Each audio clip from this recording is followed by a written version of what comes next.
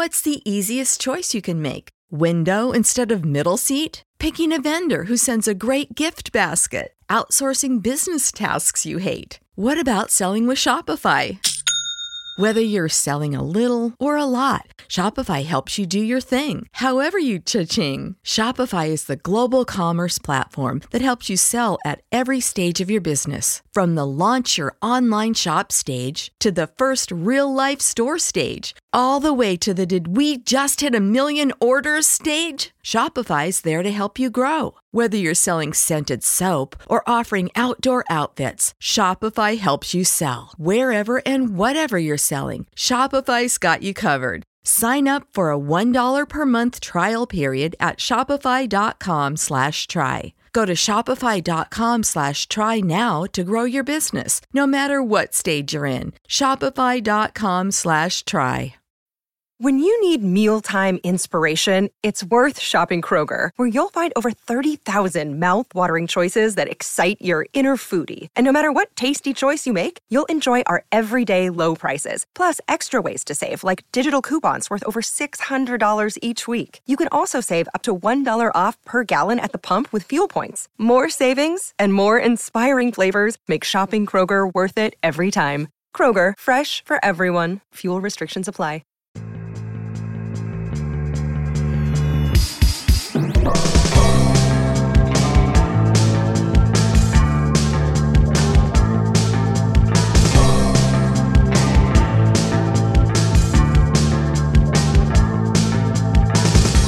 This is Conspiranormal.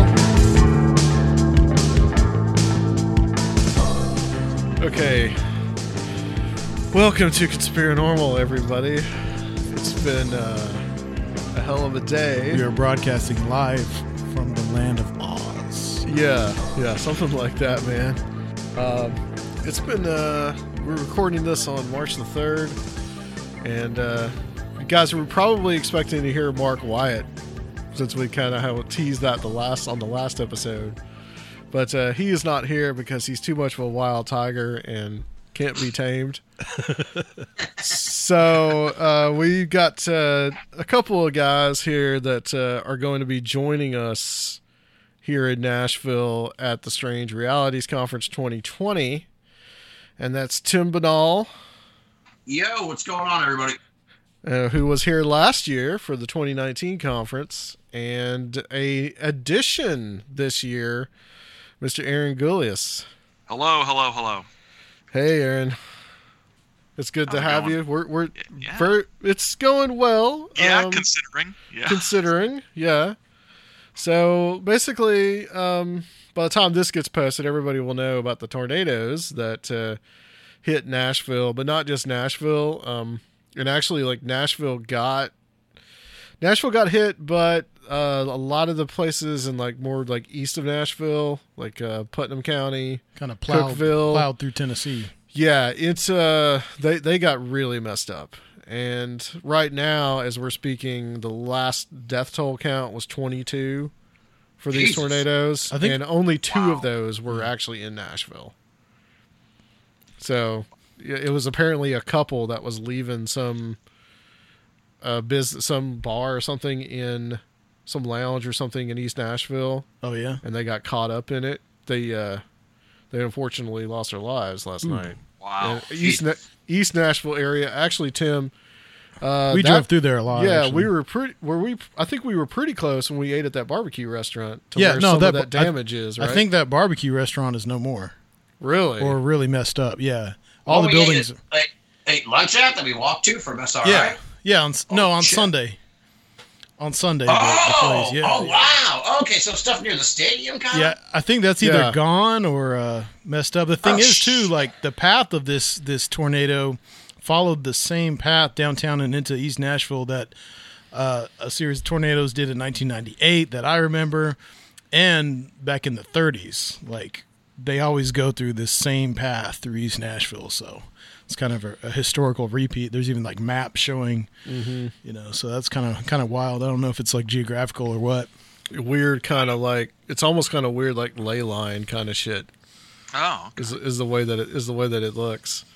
The 1998 one, I didn't live here then, but that was the one I always heard about when I first moved here in 2003. There's a giant tornado with like at least 4 mini tornadoes inside of it. Yeah, I don't think this one was quite like that. No, this was a 3, I think. Okay. I don't know what the classification system is. I'll tell you guys, it did enough damage, and like I got off work at like 12:45 last night, my time, and I literally breezed right through the area that got hit the hardest in Hermitage, which is the suburb that I live in. The area that got hit the hardest, I breezed through there in about like 5 minutes before that thing hit. And I'm kind of just like, it kind of shook me up a little bit to think about that, because if I'd left like maybe 5 minutes later, I don't know what would happen. Yeah. Well, the crazy part too is that they came like at like 11:30 at night, right? So it's like it was a little bit after even that. More disoriented, where you're like, oh, it's a really bad storm out here. It's like, oh shit. Yeah, it was a little later. It was like right when it hit. So like my boss was leaving. Right, he told me today that he was leaving, and it went and it hit. Right as soon as he was walking out the door, and they like walked right back in real quick, and they were okay, but he was showing me pictures of like pieces of the the guardrails like wrapped around a lamppost outside. Oh, and wow! I walked over there today, and I walked through I actually went and walked through some of the destruction, and there's a right on the road there, close to my house, there's a church, and then there's a school, and like an old school, and which isn't actually used anymore, but it's used for some other office or something like that. And the church and the school were both completely destroyed. I walked up to the church, and there's like 2 of the church buses were like overturned, and one of them was overturned right next to the church, and the horn was still blaring on it. Oh, jeez. It was eerie. It was just really eerie. And then I walked, across the street to the neighborhood right across there, and man, it's like those a lot of people lost their homes. I don't think nobody lost their lives. I'm really surprised. I'm really surprised. Yeah, over in Hermitage, people might have gotten hurt, but nobody lost their life, thank God. But yeah, I'm really surprised that nobody did, because like there were houses. One house was just completely off its foundation. You could see like the toilet and the kitchen sink like just laying on the ground, and just like crazy. That is now. Do houses down there generally have basements or cellars or something? Because I know. Do. Okay, I know. Yeah. In Texas, they just don't. It's just not. At least the parts of Texas I'm familiar with, it's just not a basement sort of place. So everything's brick. So you sort of just, I don't know, get in the bathtub and pray, I guess. But yeah, I'm really glad our house has a basement, because tornado stuff is not good. No, it's not. It's and the power was completely knocked out. Somebody that lives in the neighborhood, or somebody that lives pretty close to me, so they got their power back. So we might, hopefully, by the time I get home tonight, might have power. Oh, good. But that's probably like the longest I've gone without any kind of power ever there. So, but it's it's going to recover. But you could see like all the people like doing the claim, the insurance people out, people in trucks, people. It looked like they had quite a few trees had like completely fallen over the road, and that had already been moved out, so traffic could move through. So it wasn't too bad. It's just you got the police out there directing traffic and all that. So we got hit pretty hard last night. Yeah, I don't think either of us got too much sleep. No. Yeah, did you hear it all going through and shit? We got tornado siren system. Yeah. And yeah. So all night long, it's like you're being, bombed by Germany or something. Yeah, I heard the sirens. I did not hear the actual tornado. Apparently, some people heard like the actual thump. It looks like it makes a thump noise as it goes through. Oh, yeah. And I didn't like a low hum, and I didn't hear the train coming. Yeah. Yeah. Crazy, dude. Crazy. But we are here. Yeah, we're here. And the We're show doing goes Conspiranormal. on. So here we are, being faithful to the craft. So where to start? Well, Aaron, you want to start with some saucer life madness? Sure. So I think the episode one of the episodes that's been requested on a regular basis, but not like overwhelming. Like there's been a few really persistent people who have been like, you need to talk about Reinhold O. Schmidt. And the first time I got an email about Reinhold Schmidt and doing a show about him, I had to, run off and Google him and then come back and pretend I knew who he was. And because once I read the story, I was like, oh, that guy. But the name didn't ring a bell. So I finally did a Reinhold O. Schmidt episode. And the thing that had been holding me back is to me, the sort of centerpiece of his story was the fact that he actually had a hour-long film made about his contact experience, and this film was completely sort of unfindable. I couldn't find it anywhere. And then somebody got in touch who was able to allow me to view a copy. I don't have a copy myself. The rights to it are all screwed up. If ever you get to watch it, what you'll notice at the end is it's copyright, the copyright's 1984 it was renewed, and it's owned by some mining company. Which is very much a sort of Manos, the Hands of Fate sort of thing, where a fertilizer company bankrolled that movie. But wasn't he a fertilizer salesman? The guy who made Manos, Hands of Fate. Yeah, he's a fertilizer salesman. Yeah. So the thing Harold P. Warren. Harold P. Warren. That's right. Yeah. No, I love the movie. The thing about Schmidt is once I saw the movie, it became clear the movie is it's not even bad enough to be fun. It's just kind of boring. But then I got into all his scams that he was running, and I was able to find newspaper reports about him going on trial for fraud. He convinced little old ladies to give him, I think he ended up bilking old women out of about $30,000, like $1964. So it's like real money. And he convinced them that the space people had given him information on where to mine crystals that would help sick children get well. So it's just this horrible scam. And he had previous convictions and arrests for all kinds of just check fraud and mail fraud and all kinds of stuff. And he got convicted. But the best thing was his defense at his trial. He's on trial for fraud. It's like fraud and grand theft or something like that. And his attorney decides that the best way to sway the jury is to show them the hour-long film.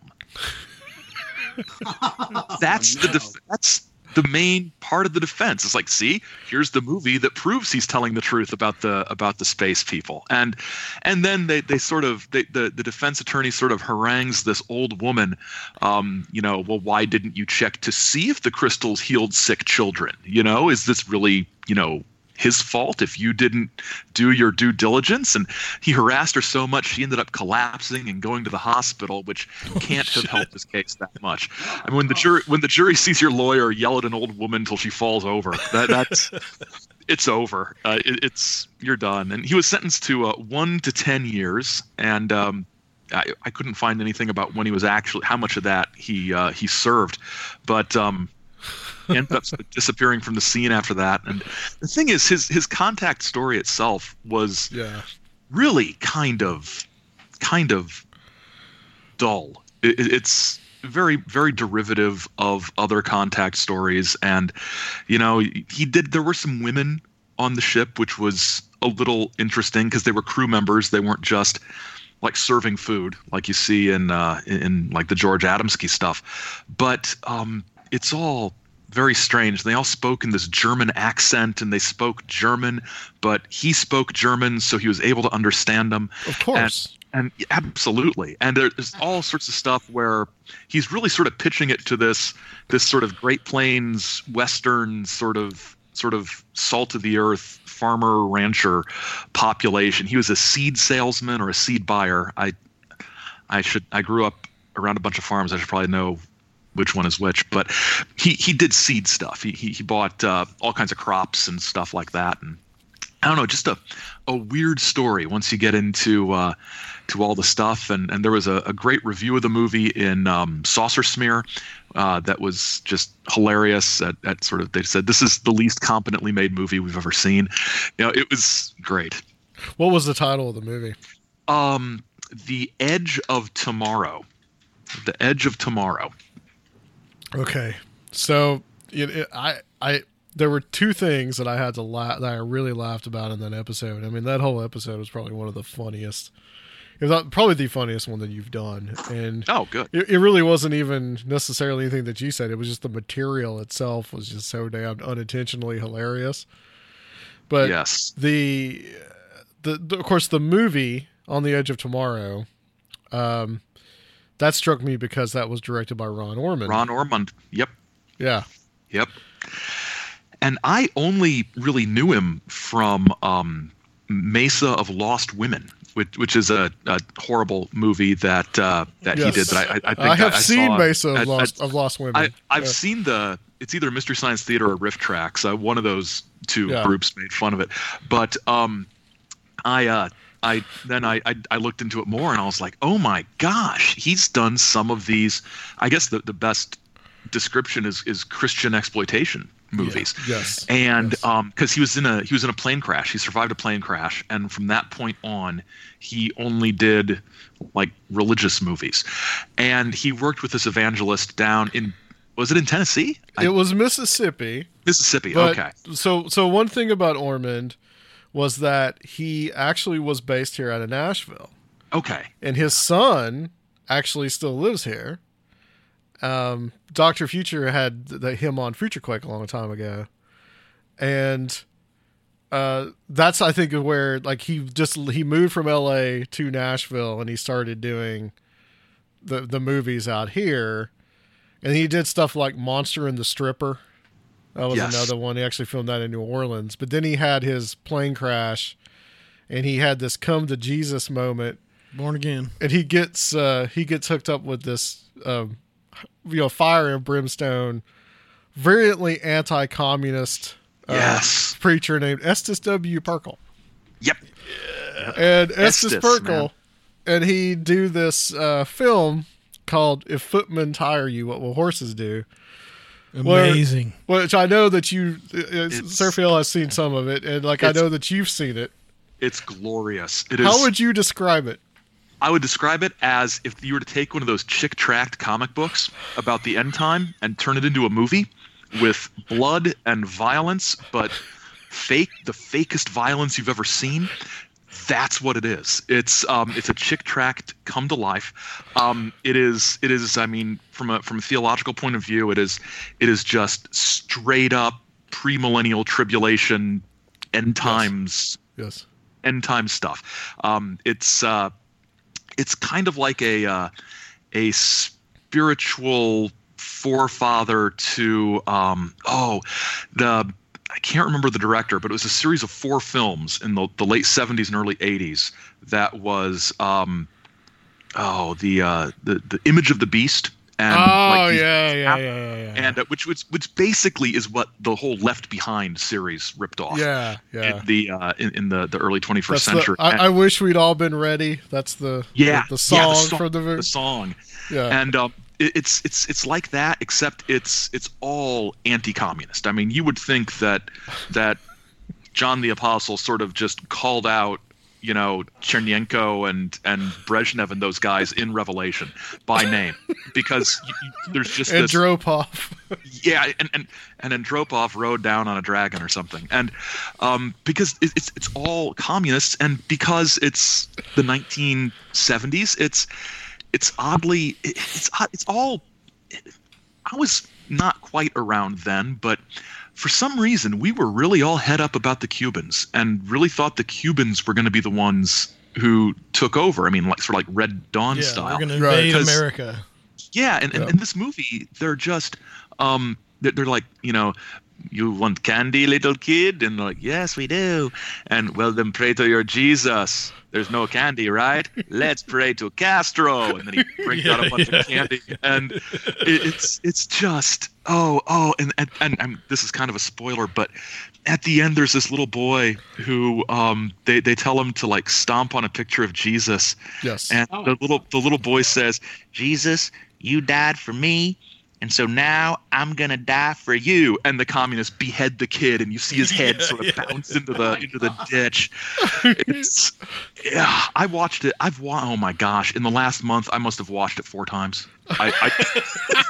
Crazy, dude. My wife walks into the room and she's like, What is this? I'm like, this is the greatest piece of evangelism Christendom has ever developed. I mean, shut down everything. This is just show this movie and everybody's going to heaven, because how could you not be?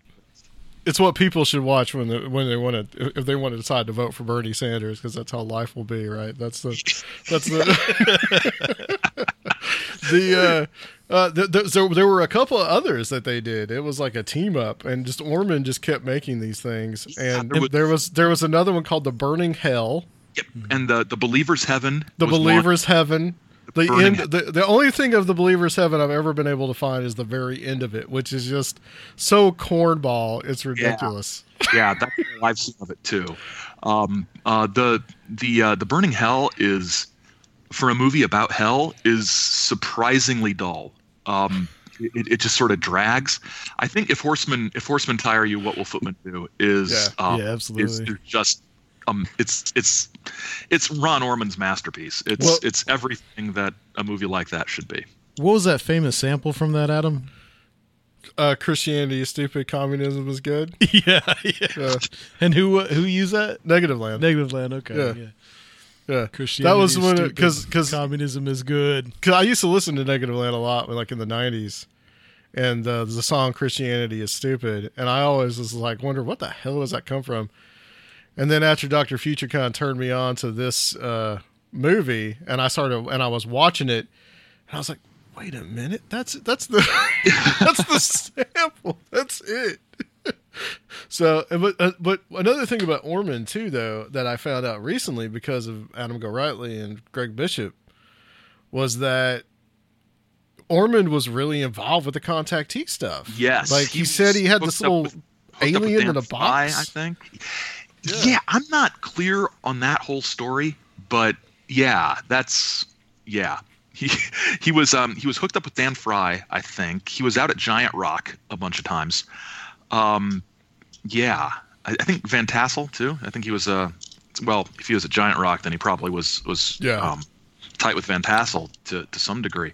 But yeah, he really got into that stuff, and that was like before the plane crash and everything. Now, Ormond, sort of another Ormond, what's his name? Reinhold Schmidt connection is Ormond did a movie called Please Don't Touch Me. Yes. Which is about a frigid wife discovering why she's frigid with her husband. It's horrible. And Schmidt has like 2 quick cameo appearances in it. Like he sort of like used Schmidt as an extra in this other movie, which, why would you do that? Big doughy sort of Nebraska looking guy just comforting this young woman or something. It's just weird. Yeah, there's just so much with the whole Ron Orman stuff. I mean, that guy really got around it. And Tim Orman on that interview that Mike did with him. I mean, he grew up in L.A. because that's where they were, but like his godfather was like Bela Lugosi, because they were also in. Orman was good friends with Ed Wood, and they were all part of that whole weird kind of crowd in Hollywood. And yeah, it's an interesting. Somebody just needs to make a movie about Ron Orman himself. I would love that. I would think that it would be a really, I think probably the biggest drawback to that is that like only about 6 people know who he is. So it would be a tough sell, but yeah. I mean, nowadays you don't really need to sell movies to studios like you did in the old days. You just do a Kickstarter, and suckers like me give you $50, and someday I get a DVD or something. Yeah, let's maybe produce a Ron Ormond movie. Yeah, like at least a documentary. Yeah, I think would be is deserved. I really do. And so the second thing about the Reinhold Schmidt one was, and this one just had me in tears, dude, was where the fifth graders are just punching holes in his story. Yes. Yeah, he goes to a school, he does a school assembly sort of thing. I don't know what so-called educator thought this was a good thing. But no, it was a local library. It was like a Saturday program at a local library, and they're or something like that. And there were a bunch of kids there, and during the Q&A, they ask him questions, they basically, like you said, poke holes in his story. It's like, you said that the tablets in the cave under the pyramid were written in English, but English didn't exist for another 3,000 years. How do you explain this? And he'd say something like, well, I don't know how to explain it, but they were in English.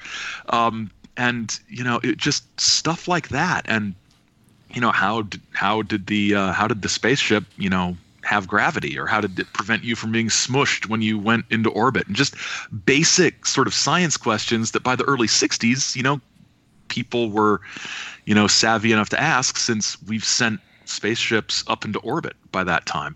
So it was just good, and you can just imagine him getting just more and more frustrated with these punk kids. And the local newspaper just did a great, it was almost a full page story about, or a half page story about this, and verbatim sort of from the Q&A about this. And it was a lot of fun. It was just imagine him getting so angry and wondering if he was really making enough money to be humiliated like this.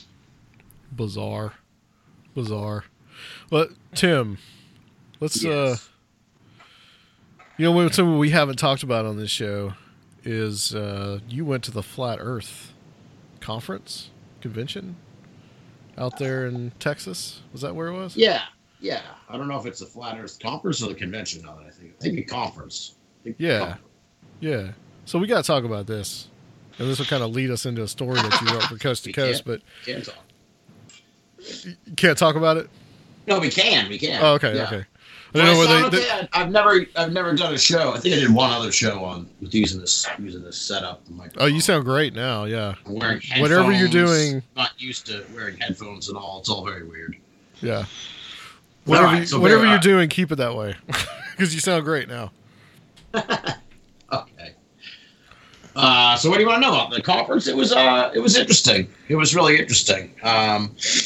I don't even know where to begin. It was 3 days. Well, so how did you end up there? What kind of attracted you to wanting to go there and checking it out? And well, I was on a Flat Earth kick over the summer because I did a Ford Fest in Baltimore in June, and then I went to Tennessee, Nashville for you guys' event.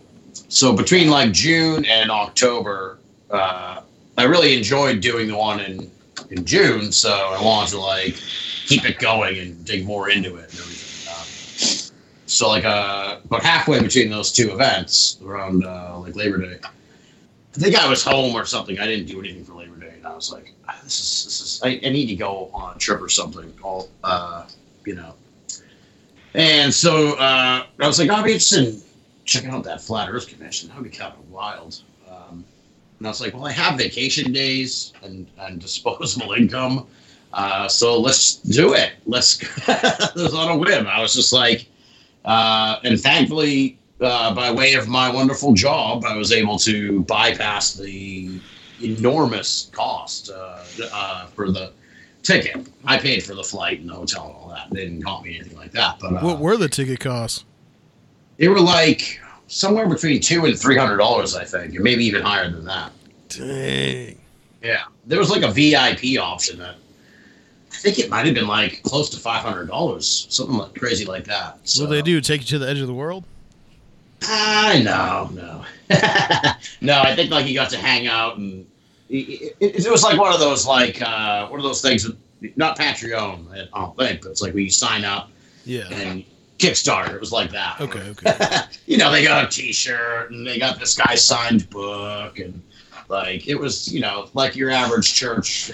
Right. You know, one of those things. Like, you know, someone got a casserole. Who knows? So it was like that. But yeah, the tickets were super expensive. On a whim, I was like, oh, I'd like to check this out, and kind of just rolled the dice. It was like, it's kind of not like me at all, really, to do anything like that. But I got the idea, and they let me come and everything. So, so I flew to Dallas. It was at this like fancy hotel with this huge like convention center type part of it. It was like enormous. And it was an Embassy Suites, but it had like a built-on crazy conference area. It was really huge. And it was just interesting. I mean, all the people were really cool and nice. I tried to get it across to them that I'm not a flat earther. I just wanted to hang out with them and everything. Do they ask you to just like give them the wink, you know? Oh, we know. No, they just... no, it was all different kind of reactions to that. Like, some people were really cool about it. Other people were, like, annoyingly being like, yeah, all right, man. Yeah, kind of like what you're saying, like the wink. You're like, yeah, all right, I get it, man. You know, you wouldn't have come all this way if you weren't a flat earther. That was their argument. And it's like, I'm not the only one who came here to study you guys. So I hate to tell you. There was at least two people there with me. I got 2 press passes, and Steve Ray was there for one of the days, and another friend of mine was there to take pictures and stuff another day. So. Did you have anybody like get onto you about being a globetard or anything like that? Globetard. No. Jeez. No. There was one. I don't think I've told this story publicly. So yeah, there was one like frightening incident where it was like the first night. It was kind of late. I'm sort of an immersive researcher, so we'll put it that way. So I was at the bar with all the flat earthers, pretty much just drinking with the flat earthers and hanging out with them and hearing their stories and everything. And I was talking to some guy, was kind of explaining what I was doing and how I was there. And so it's like in the middle of talking to him, I was trying to explain, like, look, dude, I'm not like all these other media people that are going to come in, they're going to film you for like 10 minutes and then leave and then cut it all up into some silly segment or something on TV. I'm like, I'm here for the duration. I'm flying home, when you are. So I'm here all weekend. So just, I'm not like these guys. I'm not like, oh, these fucking flat earthers, they're such assholes or whatever, these dumb fucks. And I was kind of like what I was saying. In the voice of these other media people. Well, of course, some guy came out to the patio, right as I was like in the midst of my impression of the other media types. Oh. And yeah, he was super fucking pissed. He was super pissed, and he got all up in my face. And I genuinely thought for a minute or two there that like I was going to get my ass kicked. Because even though I was in the right, it was a misunderstanding and everything. It was like I was telling Haney this story, and he's like, "Oh, I like how you immediately assume you're going to get your ass kicked." I'm like, "Dude, I was in like a biker bar essentially of flat earthers. It was me and all of them. Outnumbered. No fucking take my side." So that's the point. It's not just me and this guy. Now there's like a crowd of flat earthers watching this tense situation, I guess, between me and the guy. And then luckily the kid I was talking to was like, no, man, he was just saying that to the other media people, or like, he's here to hang out with us and get to know us and everything. And we kind of squared it away. But for a moment there, it was like, I even said to the guy at one point, I'm like, look, man, you're really too close to me right now. And like, it's you're kind of out of bounds. You gotta like back up. He was like that close. It was like it was really quite the scene. And I was like, oh my god. Do you feel like that they were maybe a little defensive about some of that stuff that they?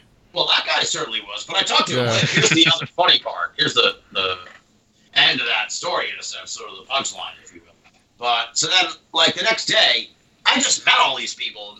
You know, it's hard to keep track of who's who. You know what I mean? So unless someone was particularly colorful, some there, but most of them just looked like normal people. So it was like I was watching, and it was like went into the conference hall, and all of a sudden he's like up there, and he's the MC of the event essentially. So I didndo realize at first, but he was the MC of the event. So I guess I understand why he would be a little more defensive of the thing. But yeah, they were all super on the lookout for. There was a whole situation where some comedian who works for Jimmy Kimmel was there to do a fake bit where he played a crazy conspiracy theorist. But it was all like Borat style. So you know, he was in character the whole time and tried to hoodwink the flat earthers, and they caught on really fast and threw them out. So that was sort of the talk of the weekend, like that they were infiltrated by fucking Jimmy Kimmel trying to funnel. Well, didn't they have something like, I think that what's the guy's name? Was it Mark Sargent? He's the main guy, yeah. Yeah, that you had on your show talking about this, and you know, he was talking about something like what Aaron Paul or somebody had tried to like say like he was a flat earther or something, and that caused some kind of Logan Paul, Logan Paul. Oh yeah, him. Yeah, same difference. Yeah. Is Aaron Paul someone else? I don't know. They're brothers. Oh, all right. Yeah. So, what was your question? Did they show up? Yeah. Well, no. Well, like there was some incident like that where they were super, I guess, hyper vigilant about something like that happening again. But there was something that happened with him where he tried to act like he was really serious and really wanted to know what they were talking about, but then he just like totally shit on him later on. Yeah. He made a movie. He made a documentary. He went there last year, pretended he was there to listen and become a part of the scene.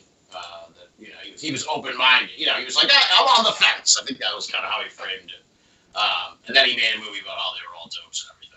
I didn't think they were all dopes. They were incredibly likable people.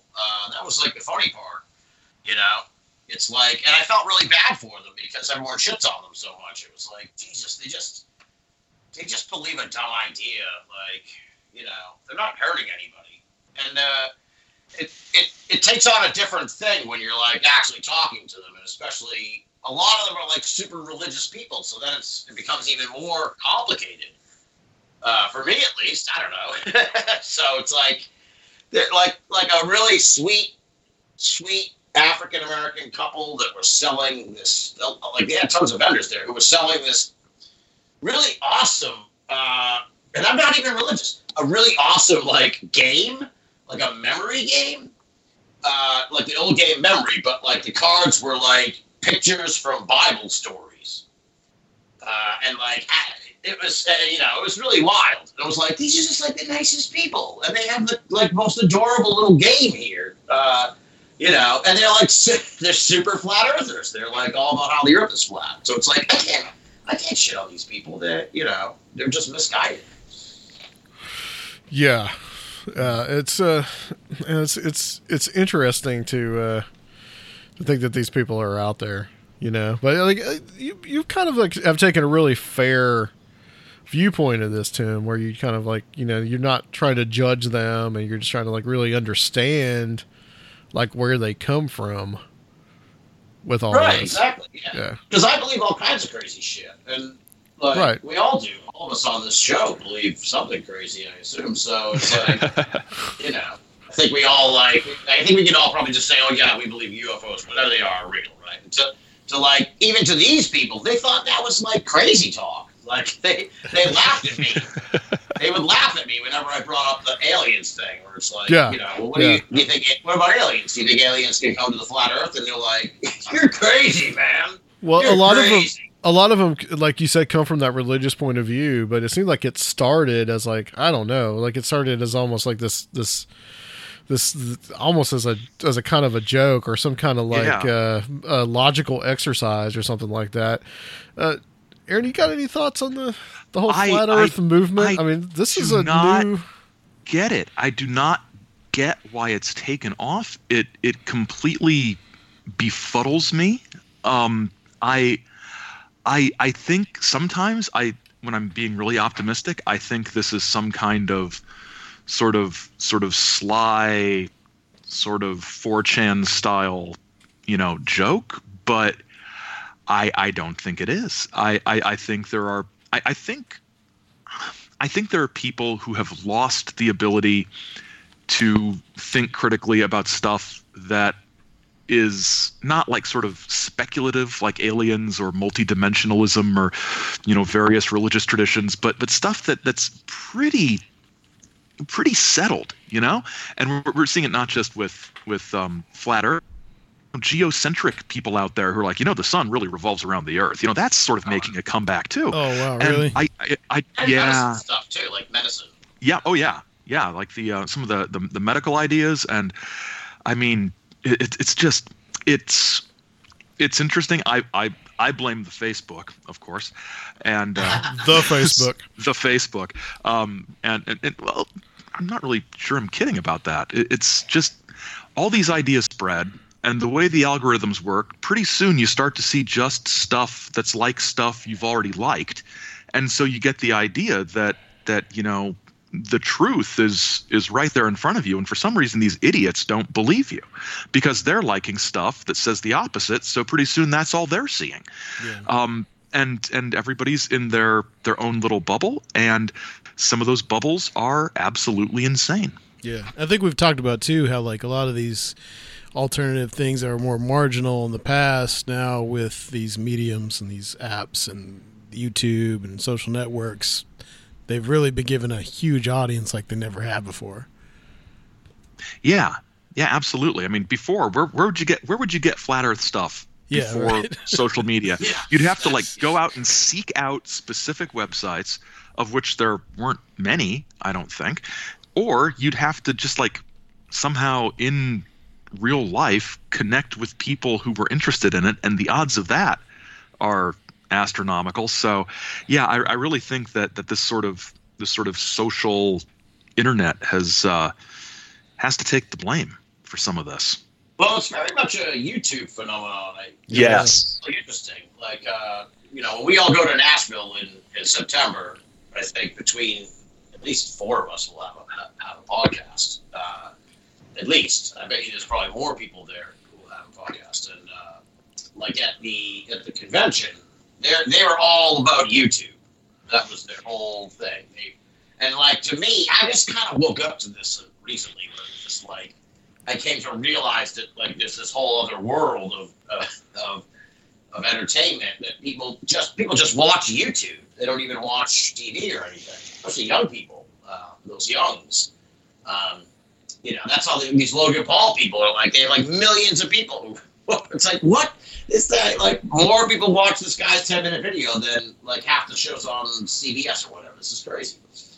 But yeah, they all have YouTube channels. That's how they're like, oh, watch my channel.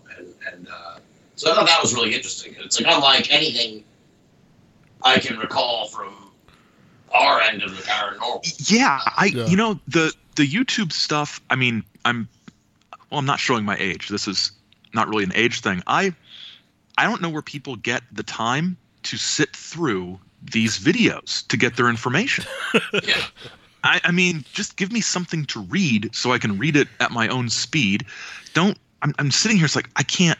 Well, I'm not following this. Without being too elitist, I mean, I think that's what really separates a lot of these communities. Yeah. And a lot of these people, I mean, just be honest, I'm not saying flat earthers, but people who are into watching and learning primarily on YouTube aren't really avid readers.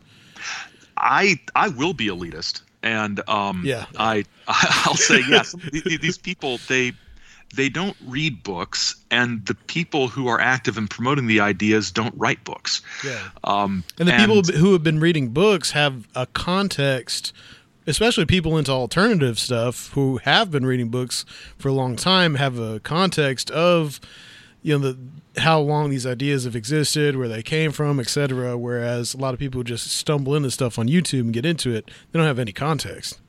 Yeah, and I think you do see that a little bit in the UFO field as well. I don't know if Tim would agree with me on this, but I've seen a lot of people getting into UFOs via YouTube, and then if you look at the comments or you look on the the Twitter replies under the tweets with the video, you can tell these are people who don't know much about the UFO field and about the UFO field's history and about what things they are excited about that we all figured out were a con like 30 years ago.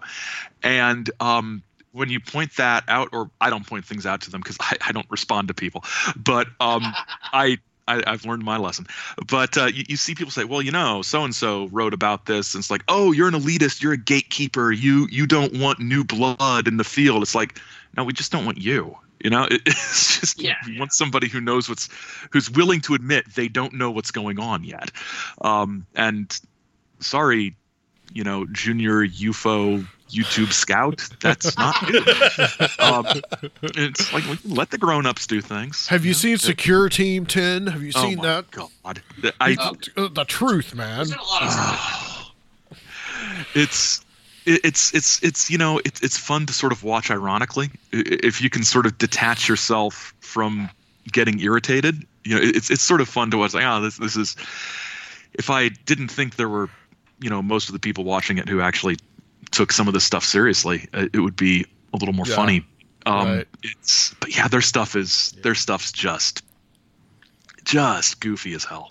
There's a big difference between podcast people and YouTube people. There's a big difference. Yeah.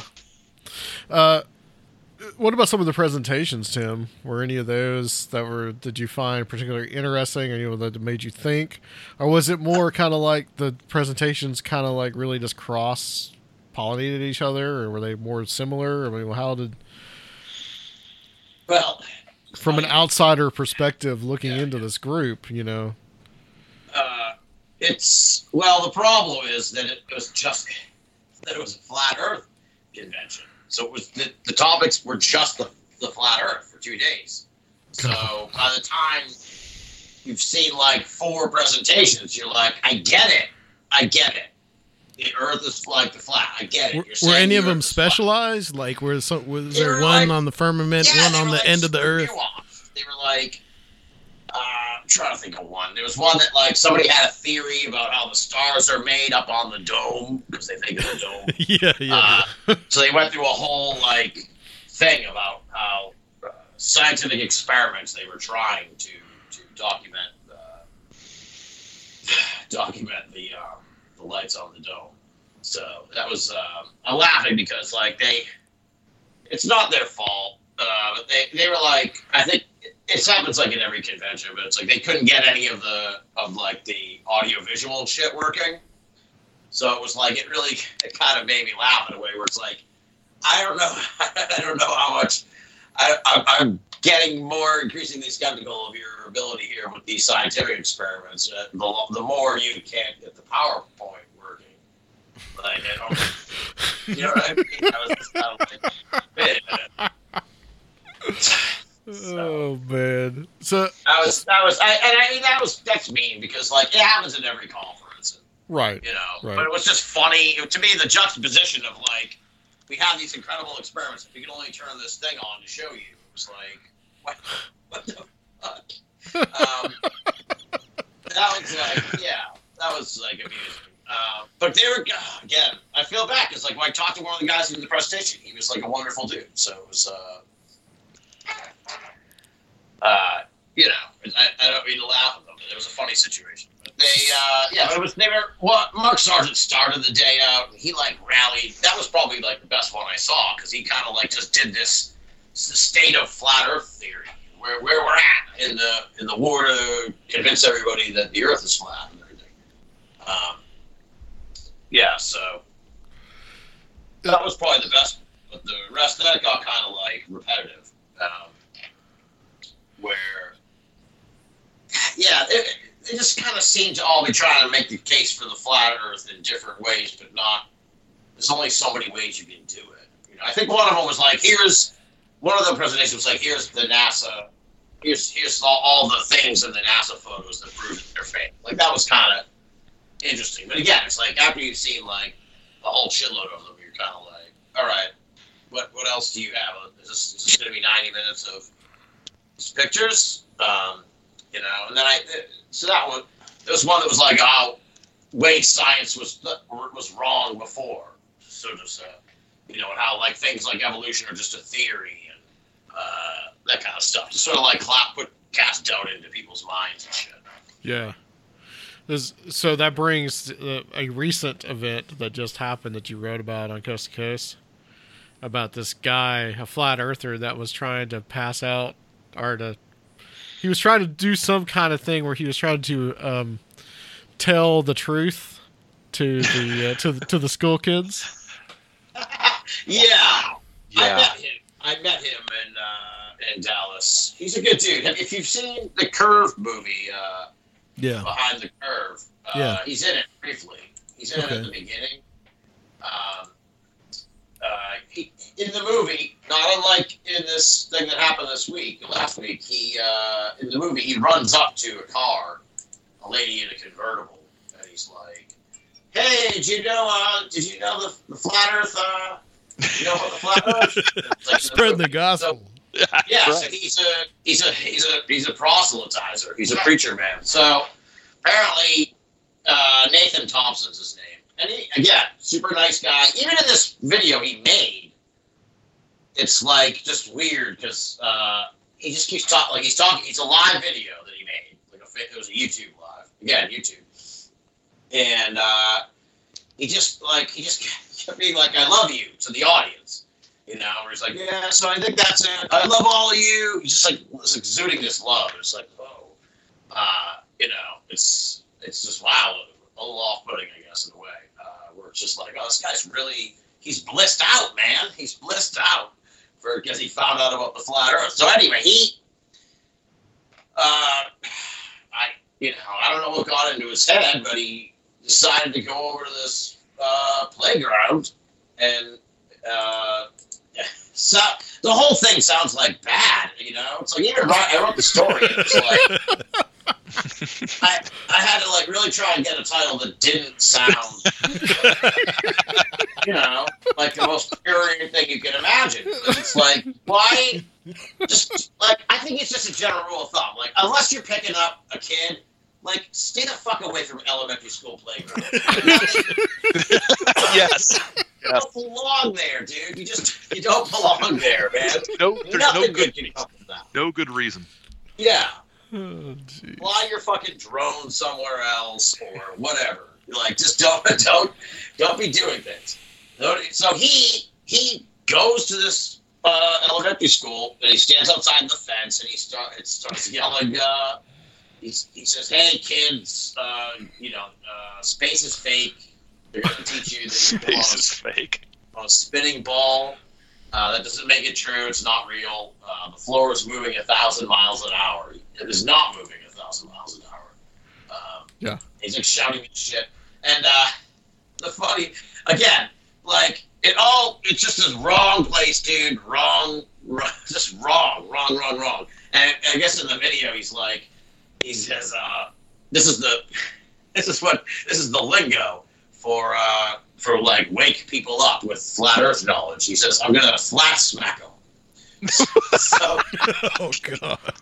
So right then and there, it's like, dude, it's like, don't be flat smacking anybody at the fucking elementary school playground, dude. It's just so fucking such a bad idea. So in the video, and he's filming it live, and it's so uncomfortable because, like, you can see the teachers there and shit, and they're like, no, good kids, go, get away from the fence. And again, it's like not even the prurient part of the thing. It's just like, who the fuck knows? Like, you know, it's a dangerous world, dude. Like, if some strange dude comes up to the playground fence and starts shouting, it's like, get the kids away from this dude. I mean, this is like lockdown situation. They don't fuck around at schools and shit. My mom teaches at an elementary school, and like, they don't, you know. Again, it's like surprise visitors are not what they want in elementary schools, dude. So And he tries to like hand them pamphlets and shit. Yeah. And they're like, no. Like, dude, you gotta go. You know, you can't take any shit from you. You can't take your pamphlets. And it's like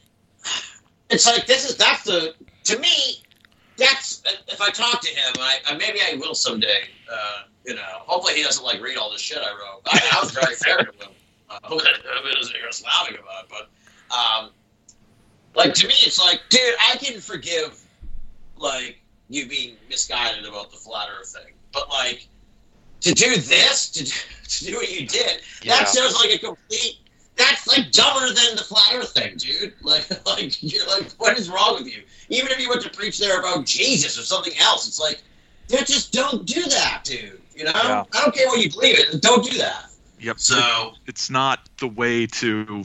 It's not the way to win followers, because the headline is "Man screams at children on playground that they're not on a spinning ball."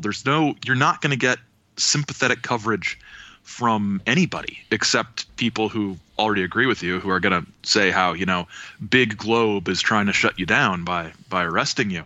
I don't know if Big Globe is a thing. Yeah, is it, Tim? I think, it's I don't think so. Big Globe. You're in the Tim's just in the pocket of Big Globe. Now, what about this rocket guy? Yeah. Oh, yeah, that's the other thing. Mad Mike Flat Hughes Earth guy? Madman Mike or whatever. Yeah. Well, he's the skinny on Mad Mike from inside the flat Earth world is he was like not he they don't like him. They didn't like him. Apparently after he died, like his associate said like, oh, he wasn't really into the flat Earth. They just said that to get attention, and it worked, so he kept saying it and shit. So he wasn't really, I don't think he was really a flat earther, and all the flat Earth people like hated him. And apparently he was suing Mark Sargent. So Mark Sargent apparently was being sued by him, and so Rolling Stone caught up with like the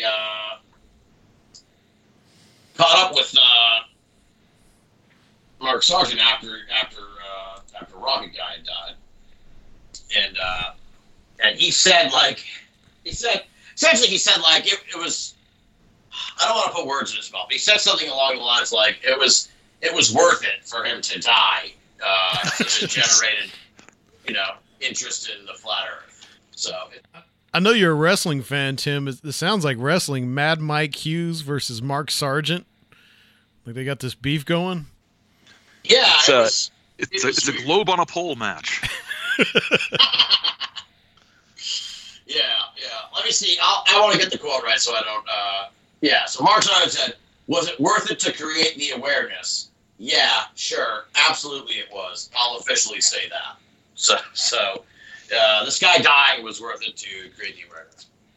What's some of the lingo? Because I know we've mentioned a few, right? Like globetard. Do they say that often? Globetard. What's some other lingo that we may not know? I don't know any other really. Just like round earthers. Round earthers. Okay. Yeah, that's what they call us. There's. You know, I might not have been indoctrinated enough to get to learn. Okay, yeah, that's the third degree. I on Twitter I follow Cursed Conspira Boomer Images and their Twitter feed, and they're all Globehead, that's one. Globehead. Okay. Yeah, Globehead. Yeah. Oh gosh. This is dumb. Yeah.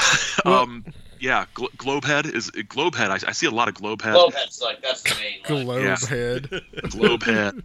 Yeah, it's and lots and apparently Flat Smack is Flat yeah. Oh, well, Flat Smack that ass. Yeah, that was the first I heard of Flat Smack, and I was like, holy sh! Like, I kind of love it. It's like, what the fuck? It's catchy. It's catchy, Flat Smack. So, speaking of conspiracy theories, Aaron, you most recent, I guess you're doing this whole thing called the Saucer Afterlife now. With your little 7 or 10 minute snippets. Yeah. But I wanted to, this one, Sergio, I know will appreciate this. I don't know if he's heard this one, but talking about William Cooper and his War of the Worlds conspiracy theory. I just can't quit William Cooper. It's just I can't stop. He's your favorite. He is. So a couple of weeks back, I did an episode on sort of paranormal radio through the years. Yeah, Radio Days, which that's an awesome show. I definitely recommend. Thanks. I like that one because I was able to just like drop in a bunch of clips and not talk as much.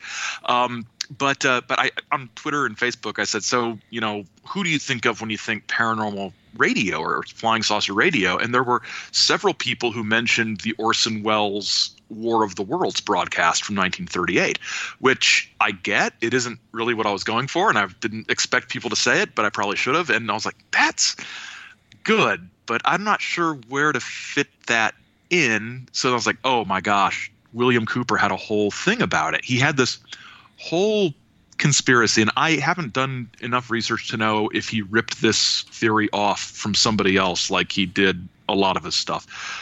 He probably did. But he had this whole thing where he traced sort of the development of the War of the Worlds broadcast, very, very shoddily traced it back to the Princeton Radio Research Project, which was basically a social science research project to study the effects of mass media on the population. And he implied on his radio show, just in the way he phrased things, and he did this very carefully when he wasn't drunk. He was usually very, very careful about how he did these things. He made it sound like the Princeton Radio Research Project created the War of the Worlds broadcast as an experiment. That's absolutely not what happened. The Princeton Radio Research Project studied the effects of the War of the Worlds broadcast, but it wasn't. They didn't go to Orson Welles and say, "We got, I don't know what it would cost, $25. We want you to do this broadcast to freak people out." And so he just went into this and all the way through it. But then he sort of like, there's this radio signal that says 2x2l 2x2l, like they're trying to get a radio broadcast out, and Cooper explains that this means that 2x2l means double cross to hell, and so it's a secret symbol, because the conspirators always have to tell you what they're doing, right? Revelation of the method. The revelation of the method. You have to do it. And revelation of the method, if that's not a band name, that would just be a great. Oh gosh, what it's sort of acid house sort of thing called revelation of the method. I think it's like Massive Attack, but not as cool. So he does this, and then in the broadcast, he of course ends it with a long rant about everybody in ufology and how they're working for the CIA and the Illuminati. And he's got his greatest hits about CIA agent Vicky Ecker and her husband Don Ecker, who's just a dupe, and it's just his hatred for everybody in the UFO field is just delicious, because he knows that this is harsh. He knows he couldn't cut it as a UFO guy. He couldn't work that scam as well as other UFO people worked the scam. He had to jump on the militia scam, and that doesn't pay as well. And so he has some. See, this is my economic and class-based analysis of Bill Cooper. Right? I can be a sociologist now. He experienced this sort of status anxiety, because he sort of washed out of the UFO field and then had to, pretend he didn't want to be part of it at all because it's all infiltrated by the Illuminati, and he's out there exposing the truth. But he just sounds so sad. Well, he can use that again to be like, oh, I was on the inside. I know, just like he does with his naval pedigree. Yep. He just says, well, I was part of this, so I know that John Lear worked for the CIA. Well, everybody knows John Lear worked for the CIA. He's pretty open about it. But yeah, he was just so obnoxious but sort of pitiful at the same time. There's just this sort of drunk loser sadness to him. Dang. That I mean that I mean that in a good, nice way. In a nice way. He's got a drunk loser sadness to him. But the Mark Jacobson biography, Pale Horse Rider, that came out a couple of years ago. If you're at all interested in Cooper, I've got to get to it. I really recommend it. It's a quick read. If anything, it's I was surprised at how sympathetic to Cooper it was. It presents him in a very sort of humanistic way, a very humane way. It doesn't sort of sugarcoat anything, but they talk to his daughter. The author interviewed Cooper's daughter, not the ones who were like the little kids on the show, but his daughter from one of his other 4 marriages, who was an adult at that point and came down to stay with him for a while. And she was the daughter that the FBI tried to use to set up a sting operation on Cooper. And there's an episode of The Hour of the Time where it's right after she told Cooper about how the feds, offered her like money for a $500 a month apartment, like back in Oregon or something, if she would just sort of set up a sting operation and to get Bill arrested. And this episode, it's out on YouTube.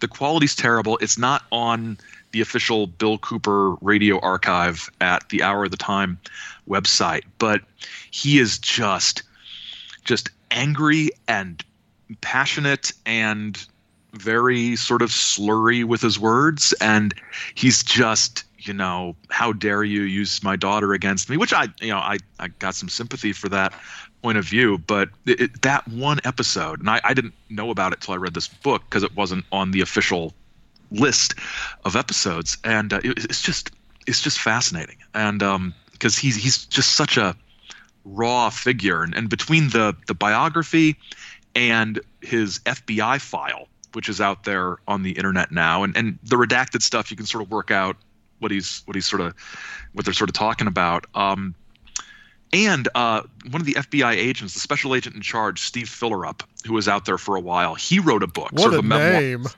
Yeah, Steve Fillerup. It's a great name. It can't be real, but it is. He self-published a book called Heaven's Hammers, which is sort of a broad sort of overview of his time in law enforcement. But there's a couple chapters on Cooper, and so you put all these sources together. And what I tried to do, because I'm crazy, is I tried to follow with the biography and the FBI file and this FBI agent's autobiography, where in the radio program things were happening. Like when they were talking about observing him and he's talking to the agents and these confrontations. And when I go back to try to figure out what episodes are playing, those are a lot of times where they were playing reruns for like 4 months at a time. So there are these big gaps where we don't have the day-to-day, Cooper on his radio show saying, today I went to the store and I did this and we're setting up a new antenna out here at the house, and he's being all sort of Bill Cooper domestic and everything. There's some stretches there in the late 90s where he just isn't on the air. I know he was bouncing around from sort of shortwave station to shortwave station, but it's just fascinating. And the War of the Worlds things is just another example of how he would take, and he wasn't the only one to do this or the first one to do it, but he did it, in a way that was on the radio that we still have recordings of, right? And he just takes every little thing and turns it into something huge, as the best conspiracy theorists do. He's like this is I can't believe I'm saying this sentence. He's like a tolerable, sane David Icke. The same sort of hyperactive dot connecting that David Icke does, but you get the sense with Cooper that he's really searching for some kind of truth that he can cling to. And with Icke, you just get the impression that he's making money off of suckers. But have you done an Icke show yet on Saucer Life? Oh man, I can't stand David Icke. The problem with doing a David Icke show is that David Icke people just sort of appear out of the woodwork, and I don't want to deal with David Icke people. Do you think that that's like just too fresh at the moment? Yeah, when someone's alive, it's a little harder to. Yeah, it's tough to do. It's tough to do. So, but Cooper is he's just got this, and the biographer, Mark Jacobson, he makes a really good observation about Cooper that I had never thought of, and I think this is really dead on. Is that Cooper talked a lot about returning America to what it once had been, and lots of imagery of how things were back before Kennedy was assassinated. That's sort of the turning point for him. But the biographer makes a really good point in that Cooper never really lived or grew up in the United States. He grew up on military bases overseas, and military bases here in the States sometimes because his dad was in the service. And so he comes back to the States after he serves in Vietnam, and it's early 1970s America, which is not white picket fence, Andy Griffith type of stuff. And it's more, Chinatown and warmed over hippie kind of stuff. And he's like yearning for an America he feels like he missed out on, but never, that's what I was gonna say. Really existed. If you talk to people who lived back then, all sorts of problems all over the place. Right. He just like read about it in magazines and Yeah, he had this. I'm missing out on this. He had It's like the hippies and the Illuminati took away, the America that I never experienced. And O.H. Krill was part of that too. O.H. Krill, yeah. John Grace, that guy was weird. Of course, I was the whole time you're talking. I'm looking for Seraphiel's copy of "Behold a Pale Horse" because I know every good conspiracy theorist needs a copy of "Behold a Pale Horse." I'll tell you what "Behold." You may have never read a word of it, but you have it. I've read every word multiple times, and I'll tell you what it's good for. It's good for keeping people away from you in public places. When I was in graduate school. Little glimpse into my life here. When I was in graduate school and flat ass broke, I would have to a couple times a week do what most students do at some point in their life, go sell some blood plasma, right?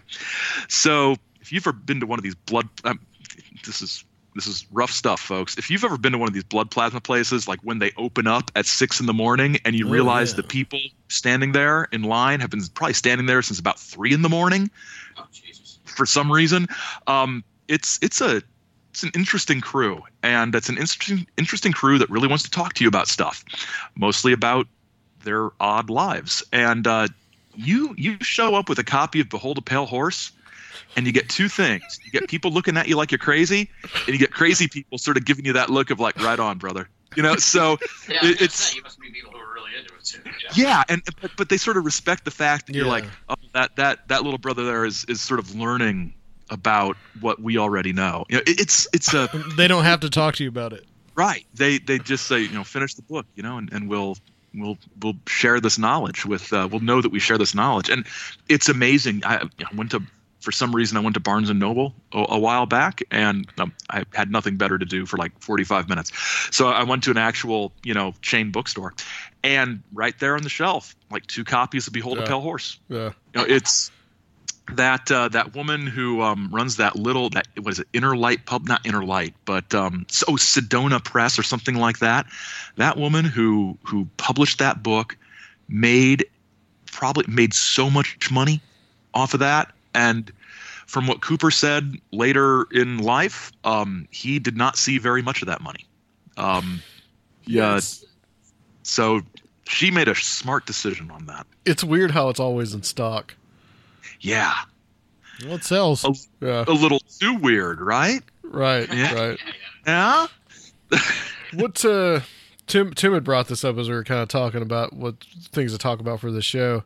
It's a little timely and topical. What you guys' thoughts about the whole coronavirus thing and how it's kind of been like we're in such a perilous kind of really divisive political year now, and just our politics is so divisive and people really like going at it with each other, and then this thing gets introduced into people's lives, And now it seems like it's become really politicized and like almost like on both sides. Yeah. And there's besides conspiracy theories that are out there about it. Yeah. Too. Besides that, we've been talking about how there's like now that we have the worst breakdown of like a single narrative that's ever happened before, and all these people really into conspiracy theories.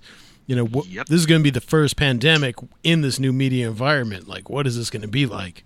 Yeah, it's already getting really scary. It is so weird. I mean, diseases, like information about the disease aside, at least where I am, people seem to be sort of punching the I don't know what to do, but I've got to do something button.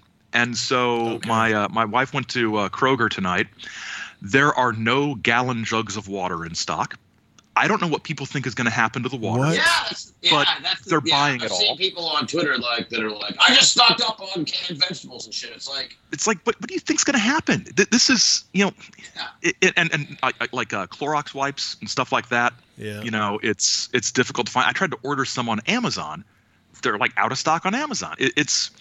It's weird, but actually Clorox wipes are probably a good idea with any kind of disease. But it's funny. I got an email from my church that we are suspending handshaking during that part of the service where you shake people's hands until further notice. And I'm just thinking, fist bumping in church. Yeah. It's like, why wasn't this decision made back when we heard it was one of the worst flu seasons ever? It's just this. I mean, regardless of what is really happening with, or what might happen with the coronavirus, it's not like there aren't other diseases we should have been washing our hands about, up till now. Oh yeah.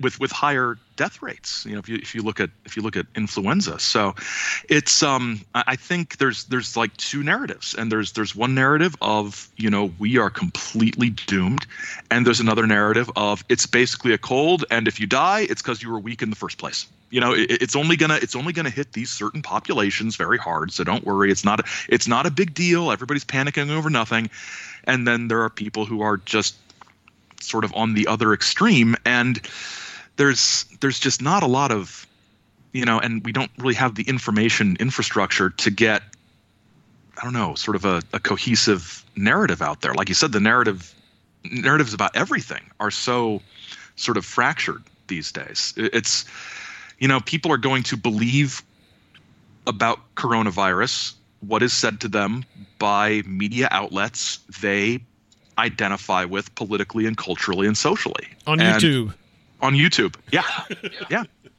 And I'm seeing posts on Facebook like, don't, whatever you do, don't get any vaccines because that makes the coronavirus worse. I'm like, what? What? It's like, no, there are different viruses out there. It's yeah. Well, like at my job, we've got some people into like alternative stuff, really Afrocentric people, and like they're already just openly talking about, oh well, no, if you're Africans can't get it. And I'm like, okay, where are you getting this from? Oh, there's this Nigerian doctor, he says, so we're cool, but you better be careful. And I'm like, what? Yeah. Like, yeah. I mean, so it's already just there's a million little narratives going on already, and then like, but what happens when it actually hits the interior of the country or right? Or really, I mean, it's no one's going to believe the media, Nope. Yeah, considering they haven't like even tested that many people, like part of me kind of just almost assumes that like it's probably way worse than we even know necessarily. Just because no one. How do we know if anyone like Idaho has it or whatever? If they're not testing, they're not testing it. Seems like every day they find a couple more people here and a couple more people there, and it's like, I feel like if they had like some kind of over-the-counter thing, I'd be like, oh, it turns out like a shitload of people have this, and some of them I don't even. Here's the weird part though, like. Maybe you guys are more informed on this than I am. I'm kind of just sort of vaguely following this as best I can just for my own safety and shit. But it's like I don't even know what it feels like to have this. Like I don't, it's not like the Ebola thing where like you start melting and shit. It's like I don't know what anything. Yeah. I haven't heard anybody say. I guess it's just like a persistent cough or something. I've heard other people say. And we're still in a terrible flu season right now. I mean, I got it. Right, It was the worst of my life. Yeah. I don't even really know, like, I wouldn't know if I even have the coronavirus. Well, that's a good point, Tim, because the thing is that what the CDC is saying for most people, you're going to have mild symptoms. You're going to feel like you have the flu. You might feel terrible. You're going to have some kind of upper respiratory infection, essentially. I get one of those literally every year. I go to work feeling terrible. And there's people out there that are going to be like me that are going to go to work, they're not going to get any kind of treatment. They're just going to spread it. And but the people you apparently have to worry about, and I think it's true, are like the older people that, maybe are people that have some maybe kind of like pre-existing condition that would cause them the people that have died so far here in the United States. That's been true. And, the other thing is, too, is like this thing has been going on around the world. I mean, it went on in China where it started. It's gone on in Italy. It's gone on in other countries. And like the response here, though, and I think the media is somewhat to blame a little bit, is that all of a sudden this became about Trump. And it's like just this pre-existing thing about Trump, and the media doesn't like Trump. He doesn't like the media. This little battle that's going on, and then all of a sudden the coronavirus gets inserted into the narrative, and it's like, how much is that on both sides really doing a disservice to people being actually informed about what's really going on with this virus, and is it just being politicized? Yeah, it could be. Nothing is off limits. Yeah. Are there any particular conspiracy theories around Corona that you guys found interesting? I mean, so far, the conspiracies that I've sort of noticed are sort of the very sort of realistic, sort of reality-based conspiracies about sort of messaging and positioning from the administration, sort of, they're attempting to downplay it and it's going to kill us all, that sort of thing. As far as like wacky stuff, I haven't really seen much. The only like conspiracy theory I've seen is like that it was made in a lab and it got up by accident. But that I was listening to NPR the other day on the way to the grocery store or whatever, and I heard a lady talking about actually this very topic. That's what I'm mentioning. It's like she's like that like movie scenario of that it was made in a lab and it escaped is it gets attached to every time something like this happens. So it's like it's not even surprising that people are like, that it was made in a lab. It's actually kind of funny. And I mean, I don't know, maybe they revised this now. It's like the weirdest conspiracy theory to me is the mainstream story where it's like some dude got it from like eating a bat or some shit. Yeah. Like what? Like, I know they eat weird shit, but it's like they've been eating weird shit forever over there. Like, yeah, who got this bat sick? That's the question. Well, here's another aspect of this too that's really concerning and worrisome, and this unfortunately happens every time that something like this occurs. Now you've got this whole thing about Asian people being yelled at or beat up, or like they're spreading this virus. I mean, that's just absolutely awful. I mean, this is just the vigilante type of just kind of shit that you see when people just like get scared and that's just crazy. Yeah, it's wacko. It's like after 9/11 when like Indian people were getting killed and shit. Yeah, it's like they're not even from the people who did this. Yeah. There were Sikhs that were being killed because they wore the turbans. Yeah, they're not Muslim. Yeah. No, not at all. They're like from a whole other part of the world. Oh my god. Yeah, it's just weird. I'm just kind of watching it all unfold. We're like right in the middle of this maelstrom. You know what I mean? It's like feels like we're on some kind of weird tipping point, like I said, where it's either going to be, oh shit, this is way bigger than we thought, or like somehow whimper out and maybe even, like as Crazy Trump said, a miracle will happen and it'll just go away. So I don't, to me it's like there's a part of me too that's talk about in a sense conspiracy theories, just like human nature, where it's like we've been in this for, I know, well, all of us have been in it for a long time. It's like we've seen this, especially after 9/11. It seems like after 9/11, it was like all of a sudden it was like all these different fucking diseases showed up like every few years, or it was like, what was it, SARS? Yeah, swine flu, bird flu. Swine flu, bird flu, yeah. There's even a monkeypox. I could have sworn monkeypox was the thing that was around. And definitely SARS. That was like the big one. So part of it's just kind of like, I think people are, it's hard to get people to be too concerned about it in a sense. Even though this one seems way worse than all the other ones in the past, but at least as far as like where it keeps popping up and shit. Well, so it's interesting because we talked about the tornadoes, the tornado at the beginning of this, and yesterday I was like sitting there like thinking, what should I do? What should I do about the coronavirus? Is it going to be bad? Trying to convince myself it's not going to be that bad. I'm worried about my mom and dad because they're older. I don't want, and all this kind of things that I'm worried about because the media is like kind of putting this into my head. Mm-hmm. And then all of a sudden, like, this tornado happens and like, nobody's talking about this, and this is not a priority right at this moment here in Nashville. Yeah. I think that's a good point.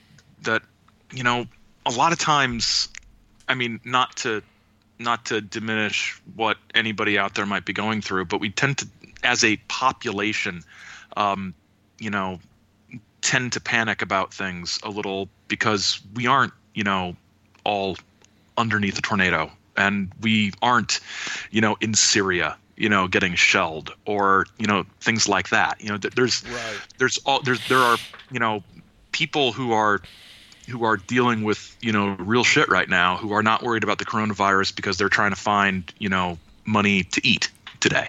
They've got one of a billion other health crises going on that are actually, infecting their body in some way. And I think one of the problems is, like you sort of say, the news, the sort of news cycle sort of needs something to keep it going, right? So this is the thing. And every time we look at a website or every time we turn on the news, there is some new angle about this, just like there was about SARS and avian flu and all of those things. There's some new angle that people get concerned about.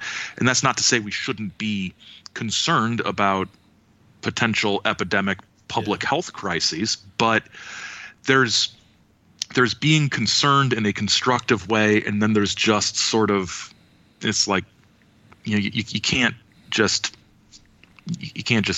go nuts and panic. And you can't just sort of shut down and ignore everything either. You just got to be a rational person, which is difficult.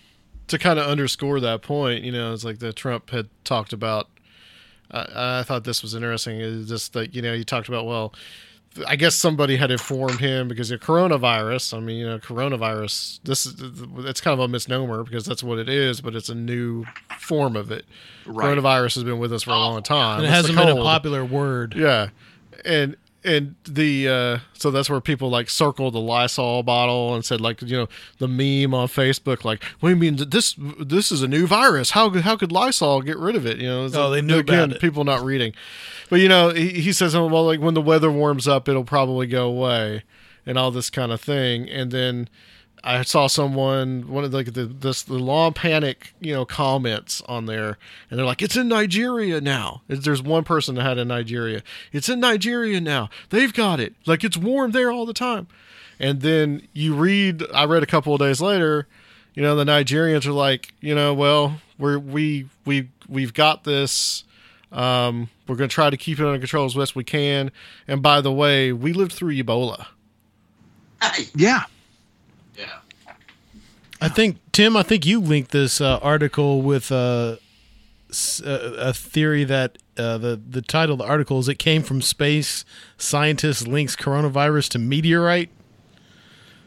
So those they got a link to it from the Coast site, but I didn't write about it. Yeah, that's what I was saying. You just linked to it, but you've got conspiracy theories already about it coming from space. So yeah, well, there's so much. Yeah, there's just so many really, like I said, well, there really aren't that many conspiracy theories, but most of them are all kind of like pretty standard, except for the one Aaron mentioned that was like, which is very true, where it's like, yeah, there's a conspiracy, this weird conspiracy theory where it's like they're not telling us the truth about this shit. It's it's worse than they're telling us. I think it is worse than they're telling us because they don't even know because Right. They're not testing anybody, from what I can tell. They barely, they're like, don't come in unless you're really sure you have the coronavirus. It's like, what? How the fuck would I know if I have the coronavirus, dude? Right. And all this stuff with like, I think everybody knows I can't stand Trump, so it's like that. When he gets up there and says shit like, they'll have the thing in like 2 or 3 months, the vaccine. Yeah. Well, like the guy comes up afterwards and like goes through a detailed explanation of why that's completely untrue. And he's like, the best case scenario is we'll have it like in a year and a half. Like, here's all the steps that need to be done for this to happen. And it's like, I think they're trying to put a good spin on it. The government, let's say, but they're like really fucking bad at it, which makes I think people more freaked out than need be. If they just put that guy out there who told the part where how they're gonna make the vaccine, I feel a lot better than instead of like a czar, it's a hoax. Instead of like an assigned czar saying that or a health department guy, it's Trump saying it. So automatically, people who don't like Trump aren't going to believe it. Right. Right. Well, they said this like for like the last 3 years. They were like, when a real crisis comes along, this guy's not going to have any credibility whatsoever with a giant part of the population, myself included. So here it is. This is the moment where he's like, where he says shit, and it's like, I don't fucking believe a word this guy said, because he's lied to us for the last 3 years. So why should I believe about this corona thing? And on the other side of the spectrum, you have people who will not believe anything from any source they consider an anti-Trump media fake source. News. So it's fake news. It's all fake news. So you've got this polarization, which is unhelpful. I think bad for disease control. Bad for yes, yeah. It's land of confusion, guys. Truly. And this is like the weirdest. This is the kind of shit that makes you just go like I don't believe this is a conspiracy, but it's like, wow, the Lord works in mysterious ways. Where it was like the head of the CDC, the lady who was like, it's not a matter of if this becomes a problem, it's a matter of when. And it came out like 2 days later or whatever. So this head scientist at the Center for Disease Control happens to be the sister of Rod Rosenstein, who's like one of Trump's enemies in the deep state. So then it becomes, she said that because it was part of a deep state conspiracy and blah, blah, blah. And it's like, I can see almost how people believe this in a way, just because it's like, what are the fucking odds? Like, what are the odds, dude, that this lady is the sister of like, public enemy number 12. That's how long the list is in Trump world, public enemy number 12. So it's like, what are they, what, how is that even, like I said, the Lord works in mysterious ways, man. It's like, wow, what are the odds? That's wild. It's because Satan is against Trump. That's the reason. Well, it's... Well, of course. So I was on Facebook and somebody made a post mentioned like the whole COVID coronavirus thing and something about the CDC, and there's in the comments that and I'm not sure exactly what angle this was, but I think the person might just have been confused. They just sort of went on a little rant about how this would all have been taken care of if the government wasn't getting its nose involved in science and medicine. And I'm just like, what? Yeah, it's like the CDC is the problem. We need to privatize this. I'm like, oh my god, no. Okay. It's like, it's like we put all of this in the hands. We can outsource it to China, like all the private people do. Or just give Lilly the coronavirus research contract, and and they can duke it out with Pfizer or something. I don't know. I almost responded, but then I remembered that I don't do that. Do not engage. I do not engage. Yes. I looked at my shirt and it said "Do not engage." I wore that shirt to work one day this summer, and it turns out there are several people who had been misinterpreting that shirt, and they thought I was telling people "Do not engage with me," and like it was just like a shirt, just like stay away from me. It's like, oh gosh, no, it's like instructions for how to deal with the madness around you, and they're like, oh no, I didn't get that. The back of the shirt should have been the cover to Behold a Pale Horse. Actually, a picture of Cooper with tiny Behold a Pale Horse covers replacing his eyes. I think that needs to be a shirt. All right. The last sort of thing, just to on the corona thing, is like it does worry me, like people that think it's a hoax. It's like we need to have some fucking agreed upon reality, and we're already in a weird world now where it's like everything is fractured. I don't recall who said it, either Aaron or one of you guys. So to me, it's like, I've seen people that are like, I don't even believe this. It's all a hoax from the Democrats, and it's like we can't. Even if it is, look at lady. Even if it is a fucking hoax, can you just like wash your hands and just go along with the fucking protocol? Like no one's trying to hoodwink you into like not wiping your nose with your hands or whatever. It's like no one's trying to fucking sell you anything. You don't have to buy Purell or whatever. Just like if your fucking kid is really sick, take it to the doctor. I don't know what other sort of thing I would ask of these people, but like just go along with the accepted protocols, because the rest of us are under the impression that there's some kind of disease out there right now. Yeah. Yep. Yeah. Yeah. It's strange because you've got, the fear is out there, and it's for both the right and the left. And the fear, like, I think that a lot of it is just really fear of the unknown, fear of the uncertainty. I mean, that's what's driven the stock market down. Yep. But then, like yesterday, it went up over 1,000 points and then back down 700. So, like, what? Yeah. with the Fed, cutting rates, that's like hasn't done that since at that level since 2008, which those were good times, right? Right. So the market reacts to what's supposed to be this sort of stimulus measure by saying, oh my God, they're having to do this, and so then it swings back down. And all I'll say is I've determined not to look at any of my retirement stuff for a year. I'm just not even going to look. I can't look. I'll just get freaked out. So, but yeah, it's the uncertainty. I think both ends of the political spectrum are worried that the other side is going to use this as a weapon, and so they're the accusations of stop politicizing the coronavirus crisis are kind of projecting a little bit. It's like, stop doing what I'm trying to do. Stop doing that to me. I'm the one politicizing this, and claims that nothing's ever been politicized like this. Oh, whatever. Everything's been politicized like this. Ask somebody who grew up in the early 80s about HIV being politicized. We've politicized health crises before. But gosh, now I want to go get another master's in public health or something, so I can speak on these things more authoritatively. That'd be a good way to spend my time. Well, if Nashville isn't in complete quarantine by the end of September, we're not under a dome or something.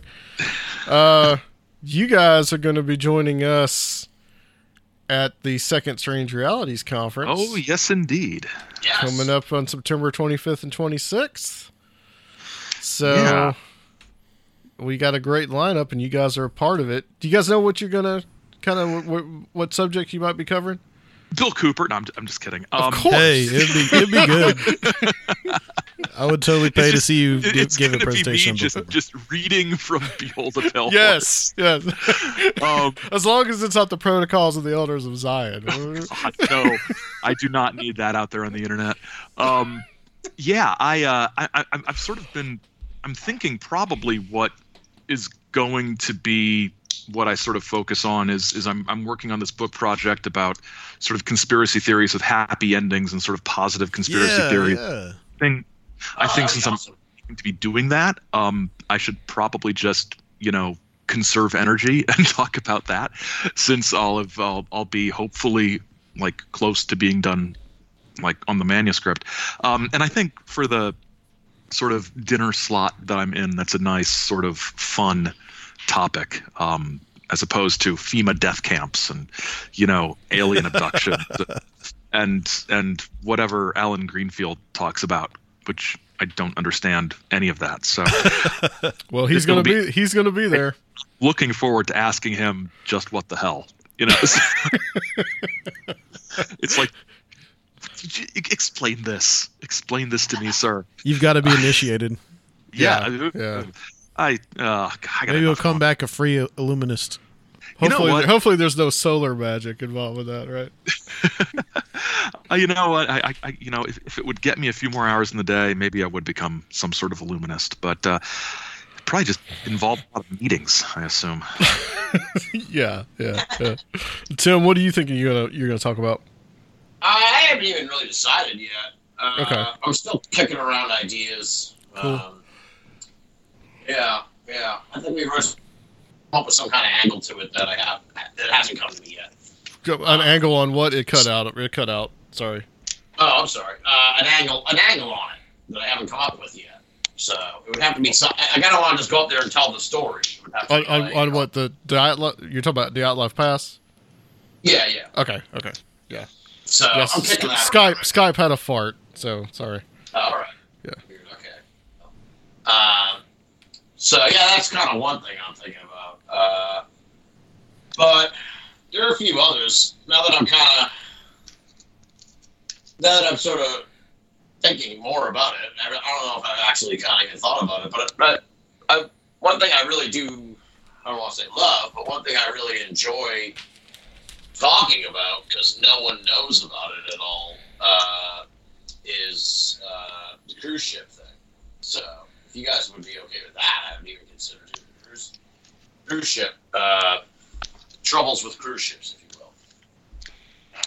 will. Okay. Is that too? And not paranormal. That's almost conspiracy. That's kind of more even conspiracy in a sense. Well, I mean, that's fine. Yeah, that's fine. We'd love some conspiracy in there.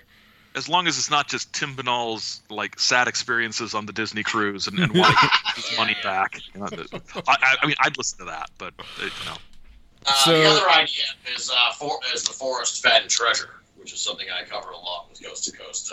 I've made it kind of a beat of my own because I'm really fascinated. I don't know if you know about the Forrest Fenn treasure.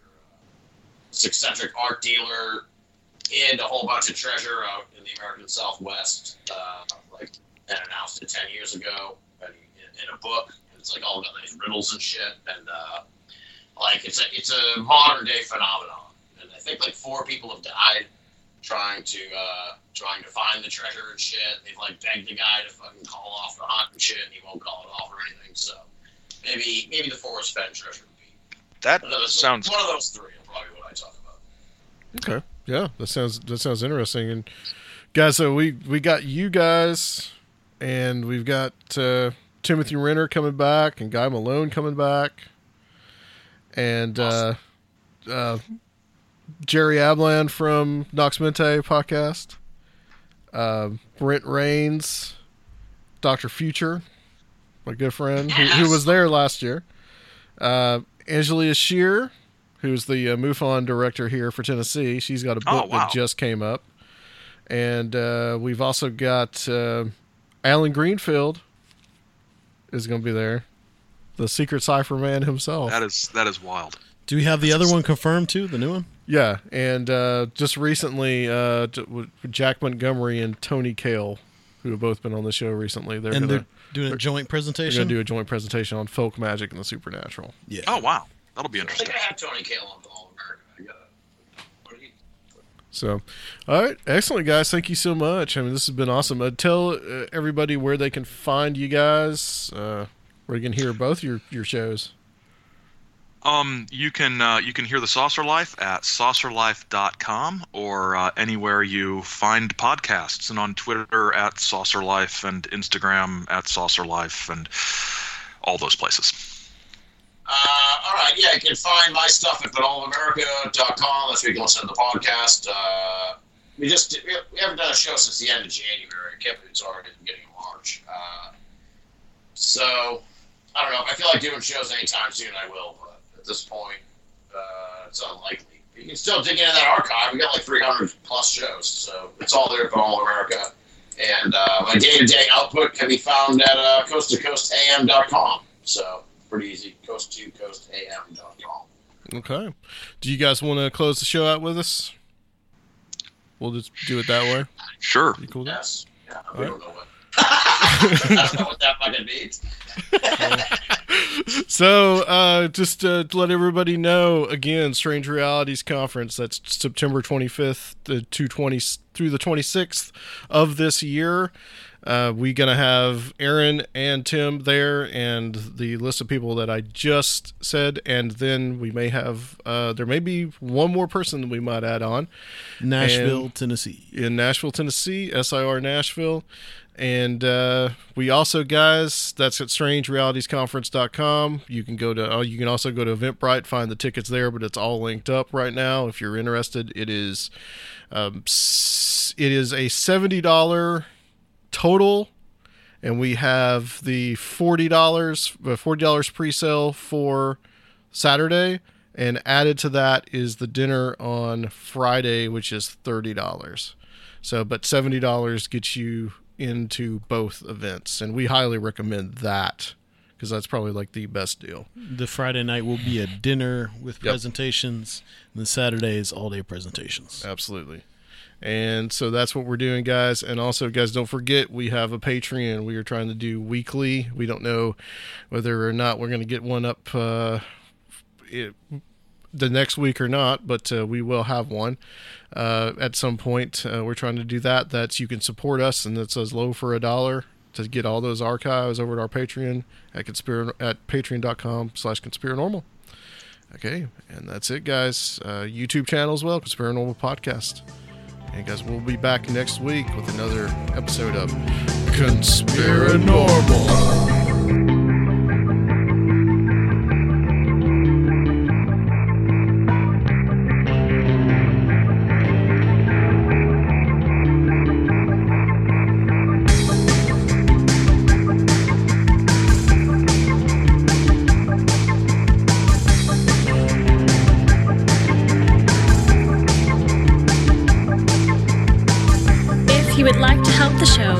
Please consider becoming a Patreon at www.patreon.com/conspiranormal or leave a one-time donation at conspiranormal.com. And please check out our YouTube channel, Conspiranormal Podcast.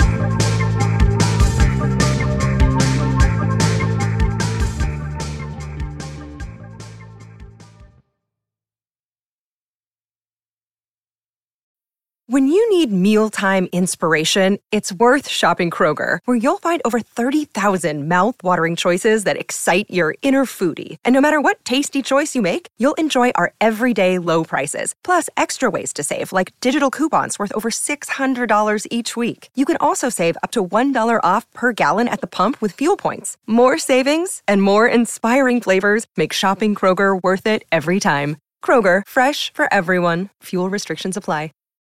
When you need mealtime inspiration, it's worth shopping Kroger, where you'll find over 30,000 mouth-watering choices that excite your inner foodie. And no matter what tasty choice you make, you'll enjoy our everyday low prices, plus extra ways to save, like digital coupons worth over $600 each week. You can also save up to $1 off per gallon at the pump with fuel points. More savings and more inspiring flavors make shopping Kroger worth it every time. Kroger, fresh for everyone. Fuel restrictions apply.